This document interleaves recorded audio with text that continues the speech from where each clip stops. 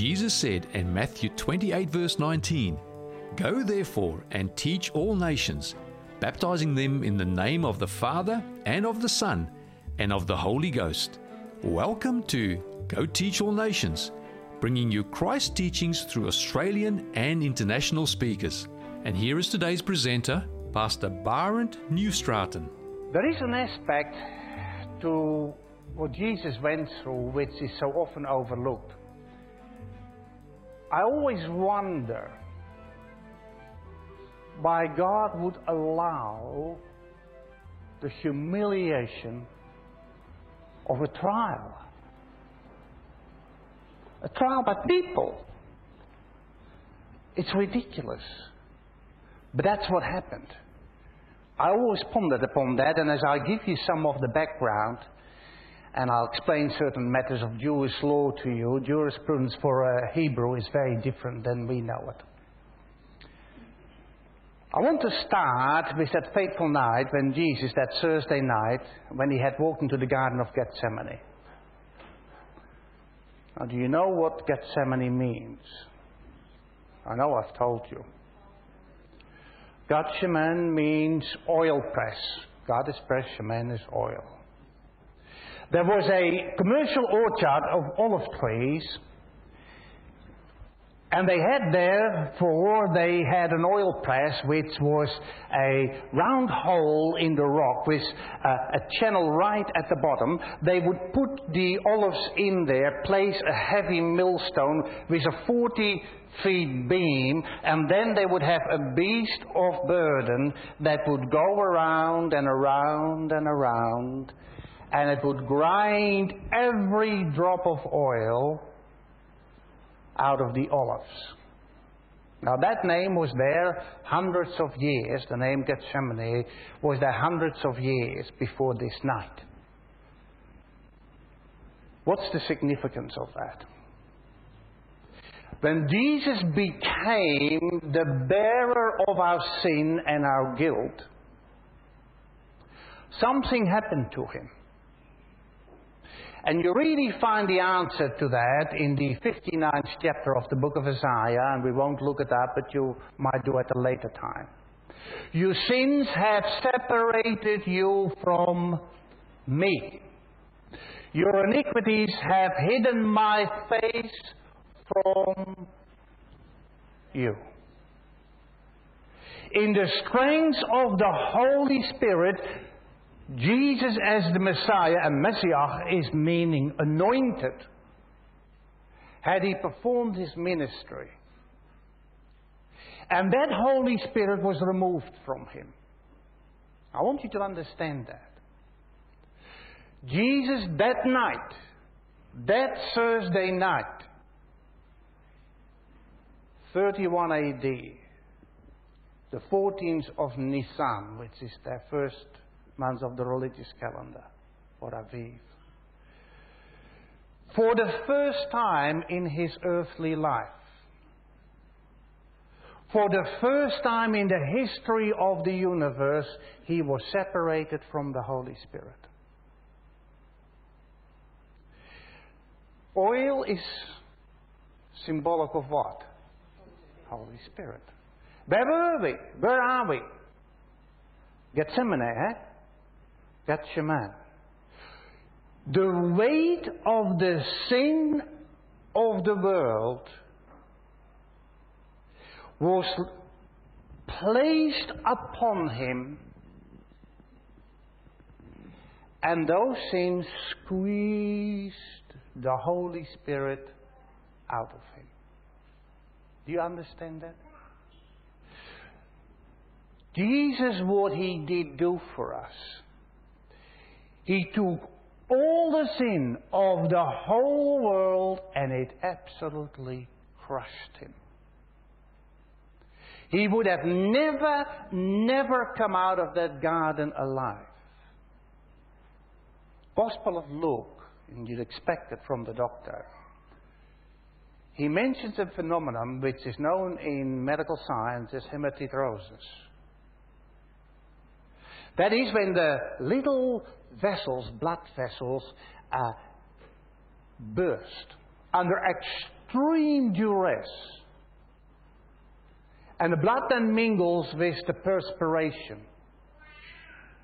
And then, as the author says, the sweat from his head, like drops of blood, fell to the ground. Very, very rare.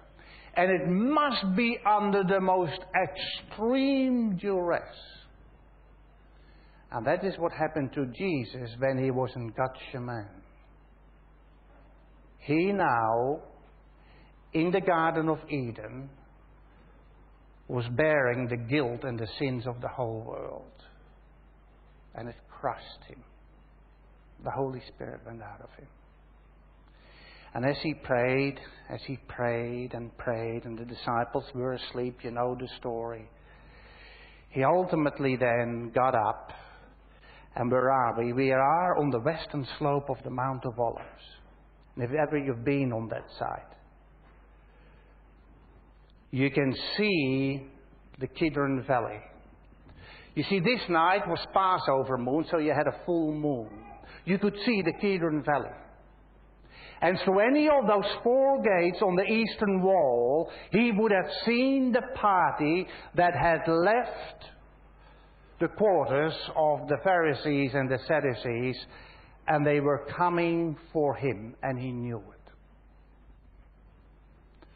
The Solomonic Temple and the Second Temple, the Zerubbabel Temple, or Herod's Temple as it was known, every Jew would always face, wherever they were, if they were in earnest prayer, they would face towards the temple. Jesus would have seen them come. He had to. And yet he meets them. He waits for them and he meets them. And it's a remarkable thing that his arrest found place at night, as he did say, "Why didn't you arrest me during the day?" And as he let them do it, he let them take him, bound him as if he would run away. And then he was taken where? He was taken to the house of a certain person. What was his name? First he was taken to Ananias, the father-in-law of Caiaphas. Caiaphas was the high priest all throughout the duration of the procuratorship of Pontius Pilate, from 26 AD to 36 AD. And Caiaphas examined him, so to speak, didn't get anywhere. And then he went to Caiaphas, and that is where we will take up the story from the Gospel of Mark. Now, the Gospel of Mark, I would respectfully put to you, is the Gospel of Peter. I think he got it from him. Which is significant because Peter was there. Yeah? Remember that? Remember the story of Peter? When Jesus went through that trial. Now, if you open your Bible here, if you open your Bible at the 14th chapter of the Gospel of Mark. And we really have the story, the records of an eyewitness, which would have been Peter.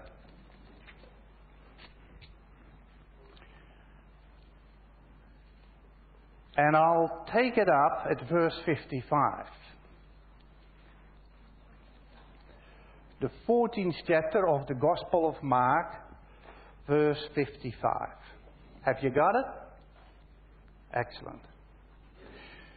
Now the chief priest and all the council saw testimony against Jesus to put him to death. Now let's hold it right there. What did we just read? What was the purpose of the trial? It's a trial. What was the purpose of the trial? They wanted to put him to death. Now let's put the Bible down right there. Let me tell you something about Jewish law. In Jewish law,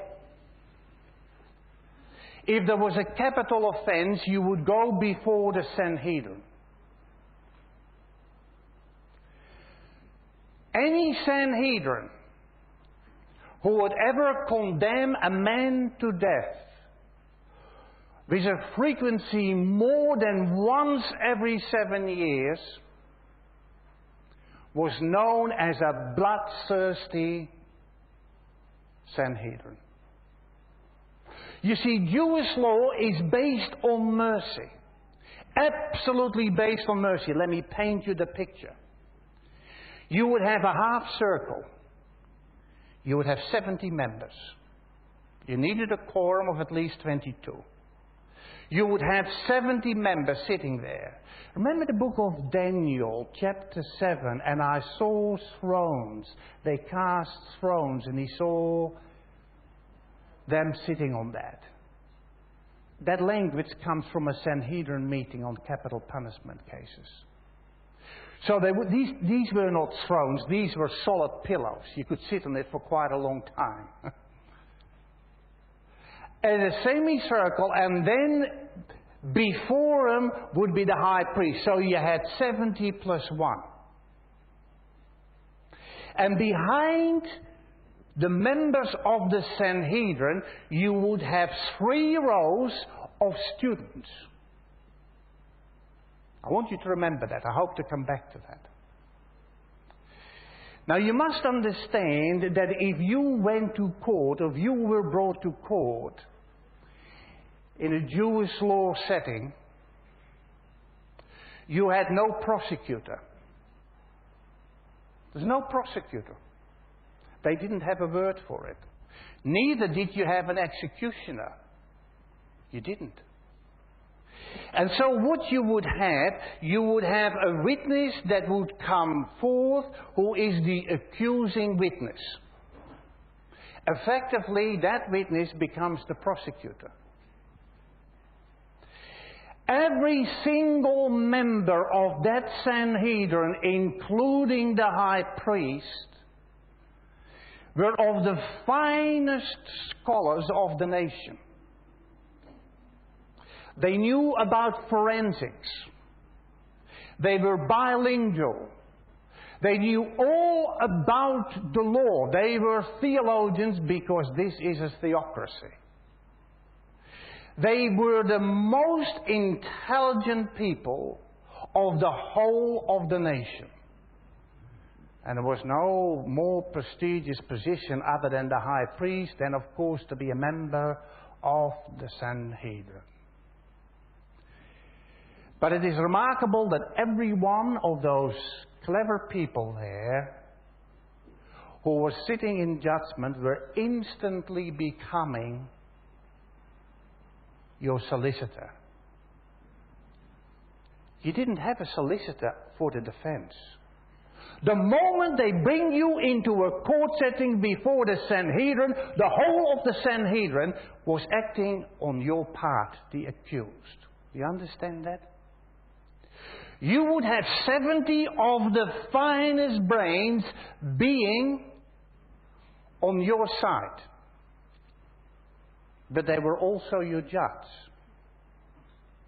Remember Jesus saying that all judgment has been given to whom? Huh? Yeah, to the Son. Jesus is your judge. Now, if you go to the epistle of John, he says, we have what? An advocate with the Father. How can you be the judge and the advocate? You could only have that in Jewish law. The moment you came before the judge became your advocate. Can you see that? If you study this principle, you will understand the pre-Advent investigative judgment. Without it, you won't understand it. Yeah? And so, if you were guilty, you would have something to worry about. But if you were not guilty, you had the best of the best acting on your behalf. Now, besides the prosecuting witness, the accusing witness, you needed 2 more witnesses who could give an absolute account from beginning to end. Do you understand what I just said? See, that is unlike our own law. It was so difficult. Now let's say this good brother here just stole a car. A nice expensive Mercedes, plenty of them here in the eastern suburbs. She saw him getting into the car and he drove off. Then he saw him at the car dealers. And she saw him counting the money. And she saw him sitting there in the Hakoah Club at the pokies, playing the pokies as if it was going out of fashion. Drinking champagne. French champagne, right? Absolutely. Now you can put those witnesses together, and in our law, in our jurisprudence, you have a case. Not in the Jewish law. You started to accuse him of stealing a car, selling it, and then spending the money. You had to see everything. And if you didn't see him stealing the car, as far as Jewish law is concerned, you're disqualified. And if you saw him counting the money, unless you saw him receiving the money and stealing the car, you're unqualified as a witness. Unless you saw him getting the car, going to the dealers, selling it as if it was his own, counting the money and spending it, you're not qualified as a witness. Do you understand what we're saying here? Now you begin to understand, as we keep reading this gospel, what the difficulties were, and what found place is the most incredible thing. Now, let's read it again. Why were they coming together? They wanted to do what? They wanted him dead. They are totally disqualified, every single one of them, because their purpose was to put him to death. Disqualified, all of them. They should have absolutely, under Mishnah law, they should have disqualified themselves. But they didn't. That's the first breach that we find. Now let's have a look and read a little bit further. It is such a remarkable story. Now it says here in verse 56, for many bore false witness against him, but their testimonies did what? I told you. Besides the prosecuting witness, 2 witnesses who saw everything, and their testimonies had to be absolutely identical. He goes free. Because they don't agree. And they don't agree. And the last one doesn't even know what they're talking about. Case dismissed. You understand? Jewish law. Case dismissed. The witnesses did not agree. There were sets of law, and I'm going to read to you now. Keep your finger here. I'll take you to the book of Deuteronomy. I want you to see something which makes the story all the more remarkable if you come to chapter 19. Verse 18. Deuteronomy chapter 19, verse 18. You want to see this. The burden on the witness was so immense. Let's have a look. Verse 18 of chapter 19, the book of Deuteronomy. Moses, in his farewell address, gives the instruction according to their practice of court of law. Verse 18, and the judges shall make careful inquiry, and indeed, if the witness is a false witness who has testified against his brother, then ye shall do to him as he thought to have done to his brother. Get it? Continue. So shall you put away the evil from among you, and those who remain shall hear and fear, and hereafter they shall not again commit such evil among you. Your eye shall have no pity, life for a life, eye for an eye, tooth for a tooth, hand for a hand, food for a food. That only applies in the legal setting. Being a false witness meant that the condemnation of the accused might fall upon you. What were they trying to do and to achieve here? Well, they wanted to put Jesus to death. Is that true? Every one of those witnesses should have been put to death. In fact, if you go to the book of Revelation, don't, but in the first chapter, Jesus introduces himself as the true witness. The true witness. Because the witness, if the case against the defendant stood and it led to an execution, the witness would throw the first stone if it was death by stoning. When Jesus ultimately destroys the lost, he has every right. He is the true witness. When he destroys Satan, who is a false witness, that's what the court is about. He has the right to do so. Now, going back to Matthew. Now, with this in mind, with this in mind, we'll start to understand the terrible, what shall I say, compromises or violations is the better word, that they made. Their testimonies did not agree. So amongst them clearly is a false or are more than one false witnesses. Do you understand that? They should have dismissed the case and they should have held them accountable. Because they were trying to put him to death. Yeah? The judges were disqualified, the witnesses are disqualified.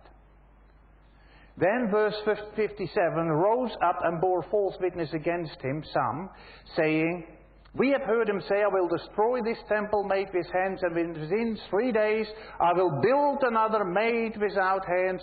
But they didn't even then, not even then did their testimony agree. Mark is saying, and he heard it from Peter, he said, you know, even then about this silly accusation that Jesus would destroy the temple and rebuild it in 3 days. You find it in the second chapter of the Gospel of John. What was he talking about? The temple?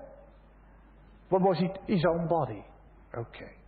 They couldn't even agree on that. Now you see, this is vitally important. The judges were to make diligent inquiry. There were 2 sets of questions in the jurisprudence of the Hebrew. That was the Hakirot and the Bedikot. One pertains to alibi, the other one pertains to circumstantial evidence. And the accused had every right to ask the questions. Jesus never used it. Never did. It probably was not afforded to him. The thing is, these witnesses are already disagreeing. There was also incumbent upon the council to sequester any of the witnesses, meaning you question them separately. By the sound of this gospel, that didn't happen either. And that's why Mark writes in a almost, what shall I say? What's the word in English? He said, even then, they had heard the others, but even then, their testimonies didn't agree. It's a snide remark here in the Gospel. And the high priest, verse 60, stood up in the midst and asked Jesus, saying, do you answer nothing? What is it this man testify against you? Jesus could have spoken up. He could have questioned them. He didn't. He didn't defend himself either. Note verse 61. But he kept silent and answered how much? Why was Jesus silent? I'll tell you why. If his testimony of events might have agreed with any of those witnesses, you have a case. But he didn't. His best defense was to say nothing. You needed 2 or more witnesses besides the accusing witness. Can you now see why Jesus didn't say anything? Do you? You understand this? And so he said nothing, and this Caiaphas now sees the case slipping away from him. He has no case. Why did they bring him in? Well, they wanted to put him to death. They accused him of wanting to demolish the temple as if he could. The stones were 40 feet long, 13 feet wide, 15 feet high. What are you going to do? It took a Roman army and instrumentation, the best of the day, to turn every stone from the other there in 70 AD. And so the high priest asked him, saying to him, "Are you the Christ, the Son of the Blessed?" What's he doing?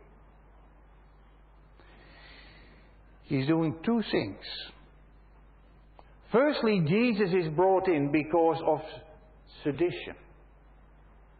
After all, that's Herod's temple. Remember when Jesus came on the donkey there? You find that, of course, in the Gospels. On that Sunday morning, which they call now Palm Sunday. And they were calling out to him as if to a king. And they were putting their mantles on the ground. And they were waving the palm branches. Remember that?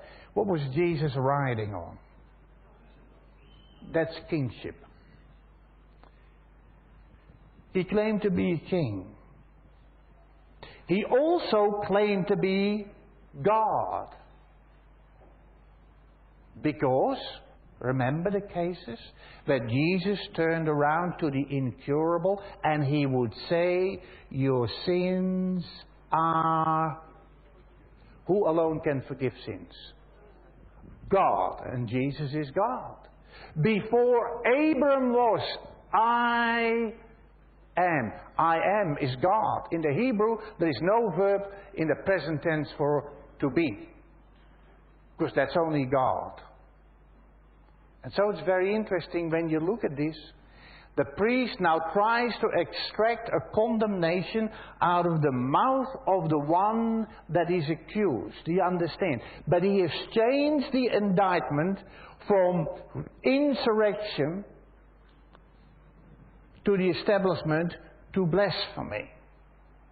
Because he's lost his case on the first indictment. He now changes to this one. He says to him, "Are you the Christ, the Son of the Blessed?" And that means, of course, "Are you the Son of God?" Jesus could not remain silent here, and he didn't. And Jesus said, "I am.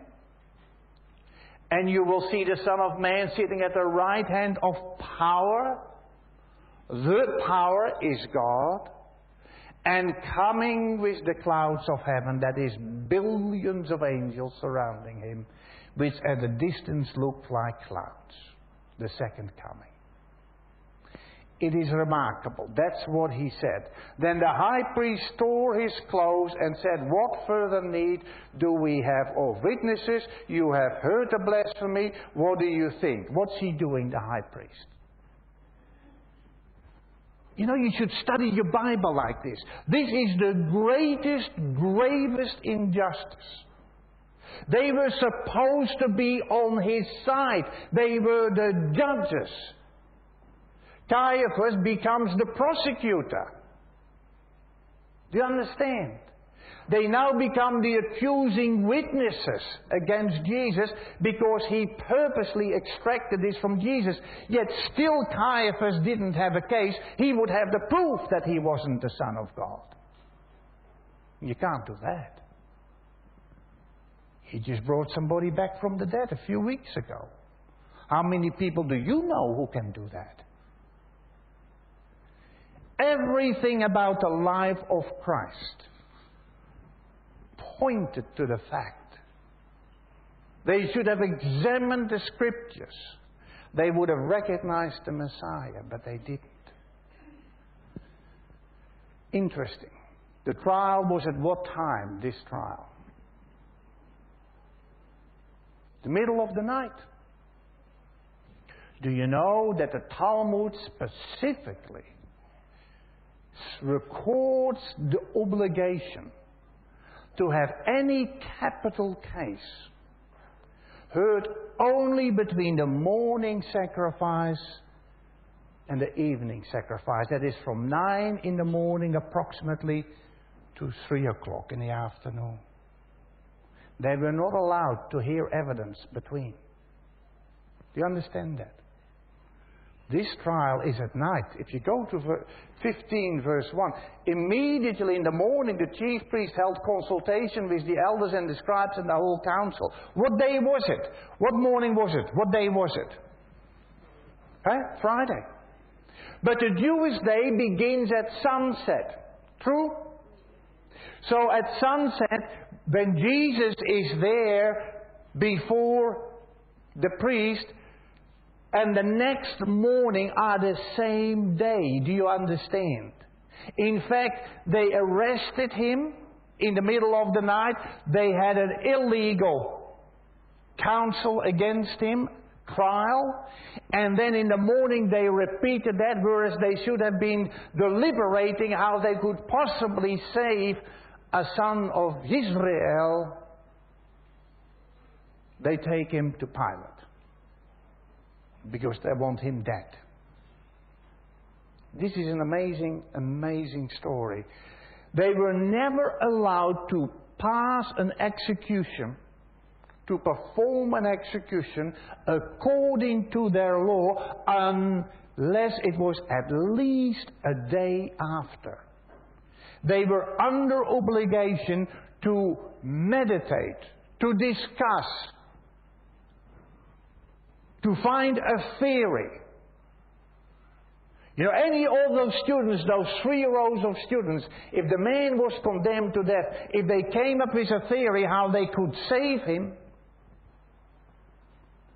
and it worked, they were instantly a member of the Sanhedrin. And as they deliberate, they would start with the junior. And then they go to the senior, to the most senior, then ultimately the high priest. Why with the junior? So he might not be influenced. There's another thing here that you should see. I could go on about this a lot longer. I want you to see something. Jesus is God. Is that true? He allowed himself to be subjected to the vilest, the most indecent procedure that they claimed was law. Do you understand? Now look at this. Look at this. What further need do we have of witnesses? You've heard the blasphemy. What do you think? And they all condemned him to be deserving of death. How many of them agreed to put him to death? Under the Talmudic law, if all agreed, the accused goes free. It's a mob rule. You understand? It's a mob rule. He goes free. It is a wonder that anybody ever got convicted. It's based on mercy. This trial, as it found place, wholly controlled by the enemy of souls as he controlled the people who were participating. I want you to see something here. If ever you feel you've been wronged in your life, unfairly treated, study this chapter. Whatever they dished out to you is nothing compared to the absolute abuse of right as it was put here to Jesus. Start thinking. If you think even if life has been unfair, he only went about doing good. What they did to him, they robbed him of any rights. They robbed him of any integrity. That as far as they were concerned, he was entitled to none of that. It's amazing that God permitted it. This is God who is being judged. But you know, we can read the story, and the universe is watching on. Here is the sin bearer before a human court controlled by Satan. Oh, he had his demons in tremendous numbers. You should have heard him cry, "Crucify him." Pilate could see what was happening.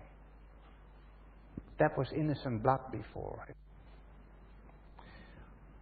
Pilate washed his hands, didn't he? You know what he was saying to the Jews? And he said it. His blood be on you. Do you remember what they said? Yeah. Has that happened? If ever there was a nation, a people, it's the Jews.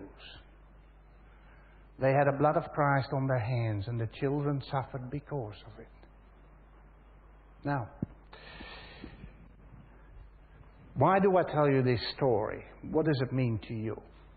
Well, firstly, I already alluded to the fact if there's any, well, I'm out of time, if there's any injustice in your life, get over it.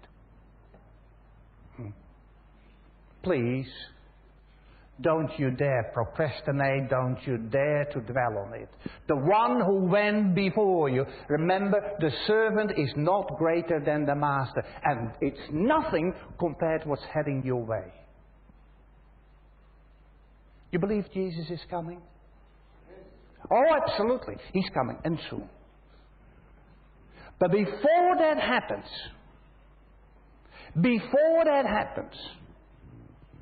there are three entities that will be against you. There is an apostate church. There is big business. And there is a secular entity that wants to put you to death. Before he comes. In the case of Jesus, you had the Pharisees. They were students of the Torah. They had all their rabbinical laws. They knew them just about by heart. These were an overzealous, apostate, religious people. You had the Sadducees who controlled the temple trade and the exchanges. They charged a flat 4% on any exchange with the temple currency. Oh, they were so wealthy, big business. And you had Rome, the secular authority, who would comply with the request of the apostate church and big business. Keep the peace, who cares? Can you see the end time scenario here? They're going to rob you of your dignity.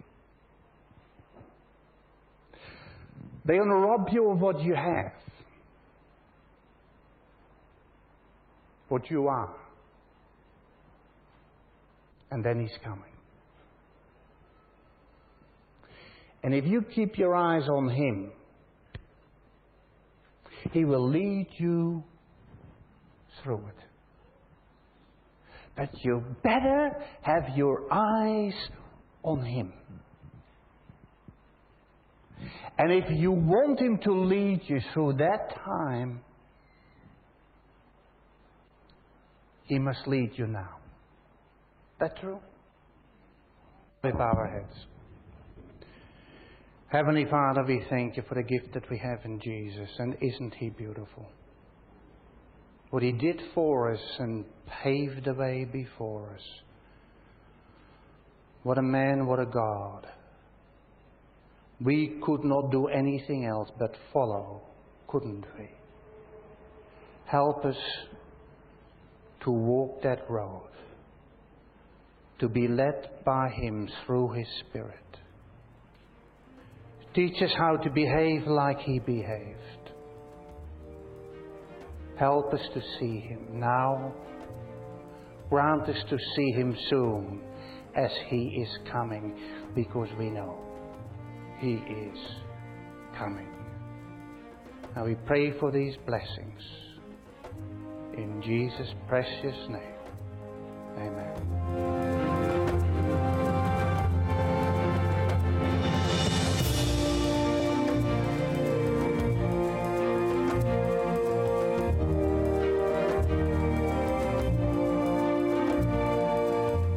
This message was made available by the Wallara Seventh-day Adventist Church. For more resources like this, visit woolarachurch.org. That's Woolara, WOOLLAHRA church.org.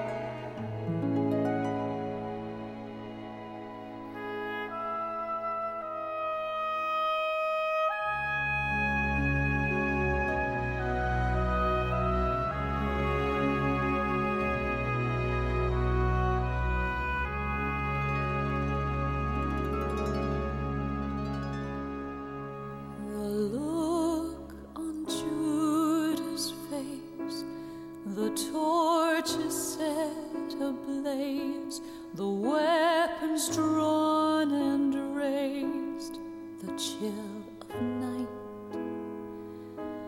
The friends who fled in fear, the sound of Peter's tears, the way the people cheered, crucify.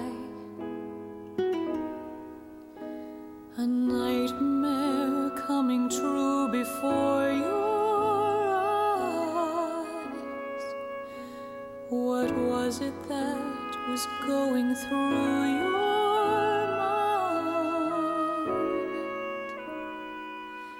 You thought of us, every one of us, and all your love for us caused you to stay.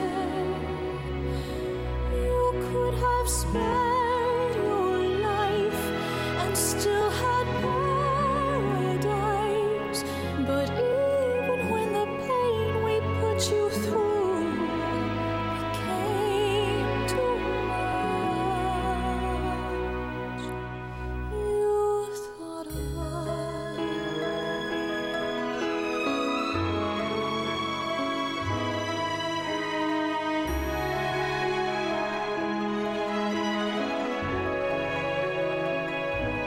The hands that stripped you bare, the eyes that mocked and stared, the laughter everywhere, each stripe they made, the needles running red, the nails, the fight for breath, the gaping door of death, the awful taste.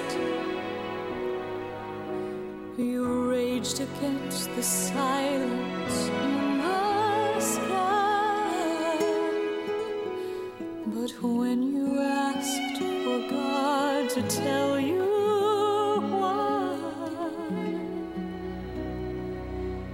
you thought of us, every one of us, and all your love for us caused you to stay. You could have spared your life and still had paradise. But even when the pain we put you through became too much, you thought of us. And on that Sunday bright, so full of love and life, with angels left and right to take you home. But first, you had to find someone to share the joy you. And who on earth should be the first to hear the news? You thought of us,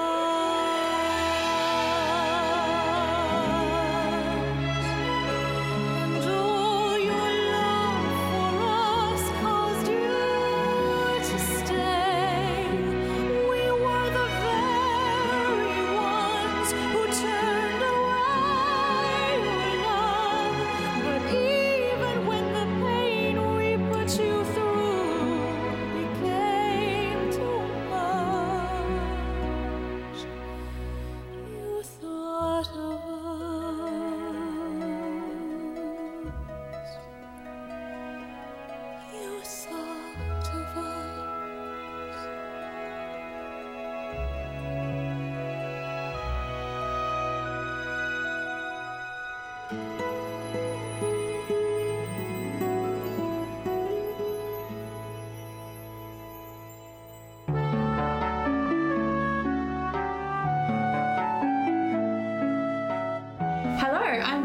Butler and I want to welcome you to Healthy Living Around the World. I am on site at Center for Health in Bulgaria, and today my guest is Emilia Nedova. Welcome, Emilia, to the program. Thank you so much, Casey. Now, Emilia, you are a worker here at Center for Health. Can you share with us a little bit about how you came to work here? Before 5 years ago, I came as a student in this place, and there was a training for medical missionaries, and I spent 6 months here. We were trained how to do massages, hydrotherapy, how to organize health clubs and cooking classes.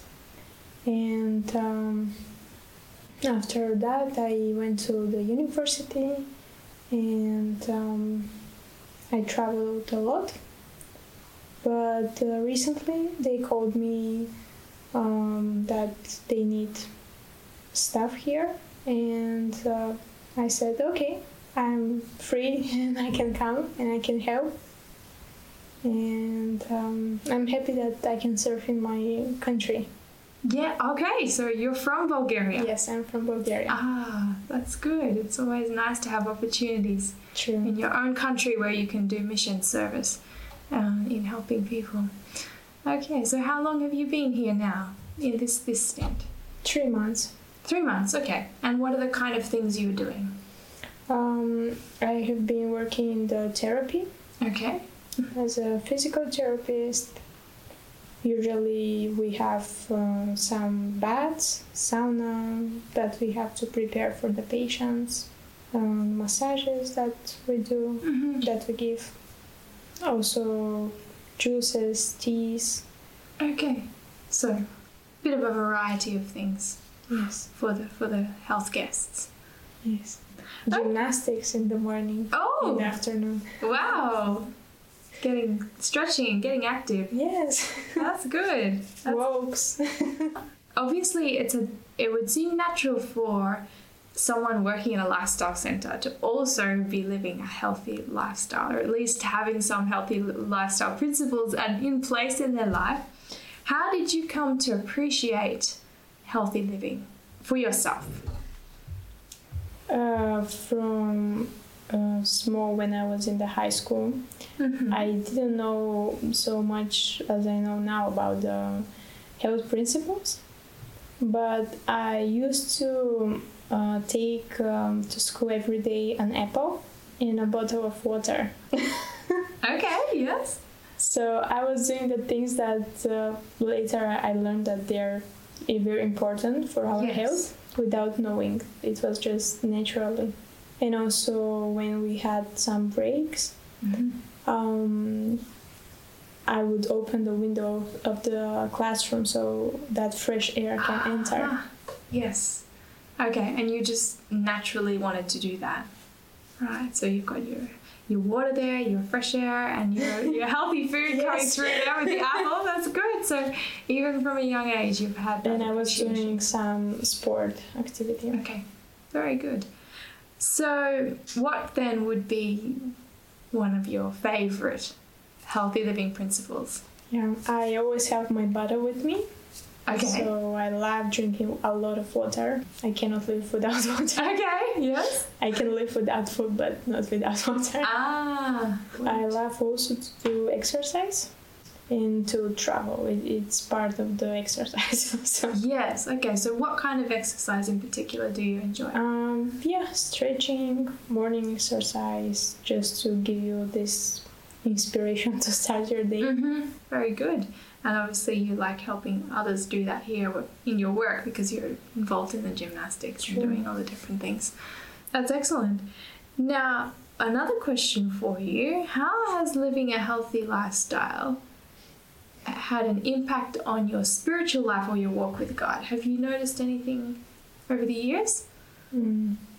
Well, for example, if I go to bed early, I can get up earlier and have more personal time with God. So this is something that I'm trying still to improve. Yes. To go to bed on time. So is going to bed early a health principle? Like, what health benefits would there be for going to bed early? Yes, it's a health principle. Mm-hmm. And this health principle is one of the best. Okay. If you follow, you feel like an angel after that. Oh, really? You wake up feeling that good? It's always good to wake up feeling that fresh. Yeah. Mm-hmm. And you're saying that if you do that, your time with God is... Yes, your better. spiritual life is going perfectly. Mm-hmm. And so you have time to organize your thoughts for the day. Okay. And to see the plan for the day. Another thing that helps me to improve my spiritual life connected with the health principles is that when I decide to fast, and I notice that when I fast, my brain is much more focused on the more important things in life. And that helps me to take better decisions.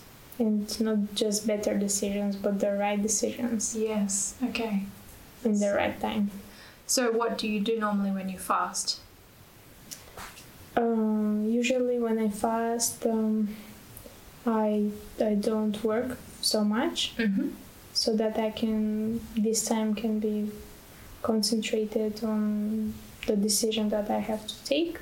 And I will drink water, maybe, or tea, or even some fruits. Sometimes I will not eat nothing.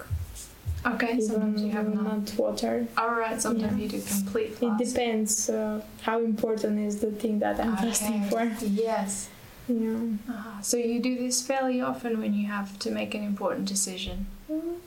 Not very often, but when this time comes, it just cannot go without fasting because it's something that bothers you, and Yes. if you care, you will fast. If you don't care, you will just go with it.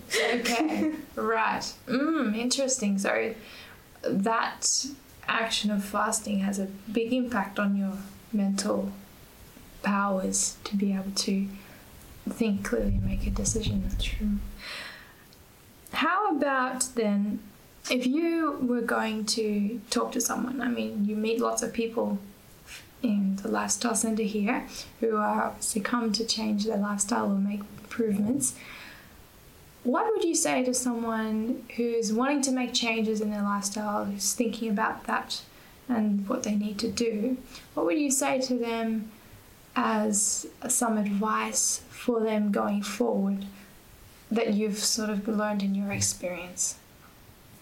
I will advise them that it's not only to follow these health principles, like just follow sunshine and water and healthy food, exercise, and all this stuff, but also to realize that all these principles, they're coming from a source, from one source.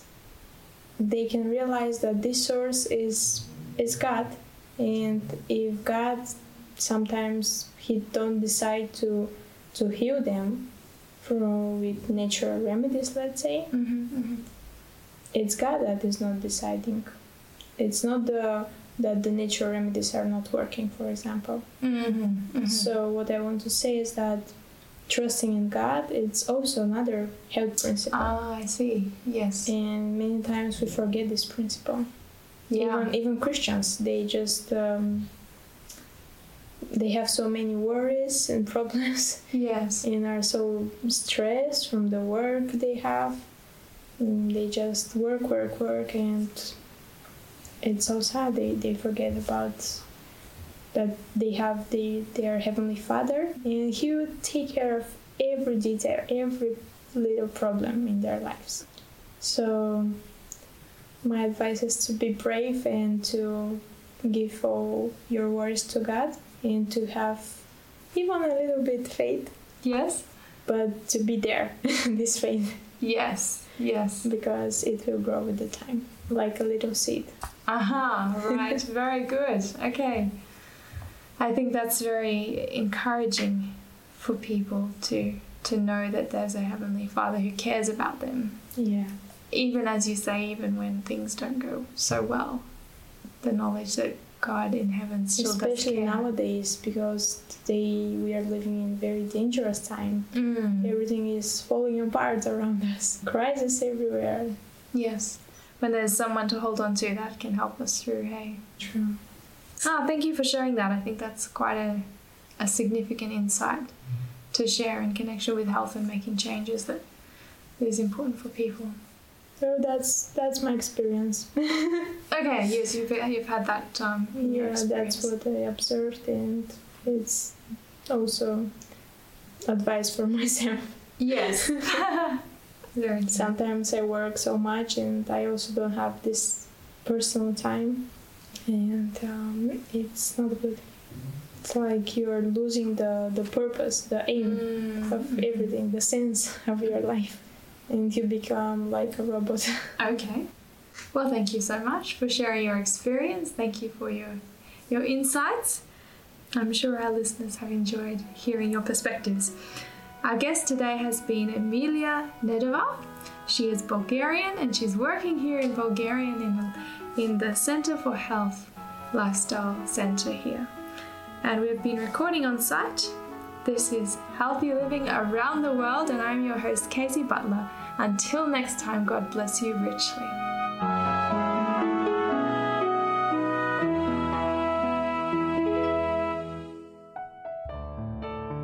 Welcome to the Minute That Makes a Difference. I'm Margot Marshall. What difference would it make if you ate a healthy diet? You would eliminate one of the leading global risks to health. But what is a healthy diet? The World Health Organization lists 5 food groups: fruits, vegetables, legumes, nuts, and whole unprocessed grains. That's it. No mention of meat, poultry, fish, eggs, or even milk. You can check it out on their fact sheet 394. What a pity it's taken us so long to realise that the diet the Creator recommended to our first parents is still the healthiest diet. So, to eliminate one of the leading global risks to health, move towards a whole food, plant-based diet. It makes a huge difference. This program has been brought to you by 3ABN Australia Radio.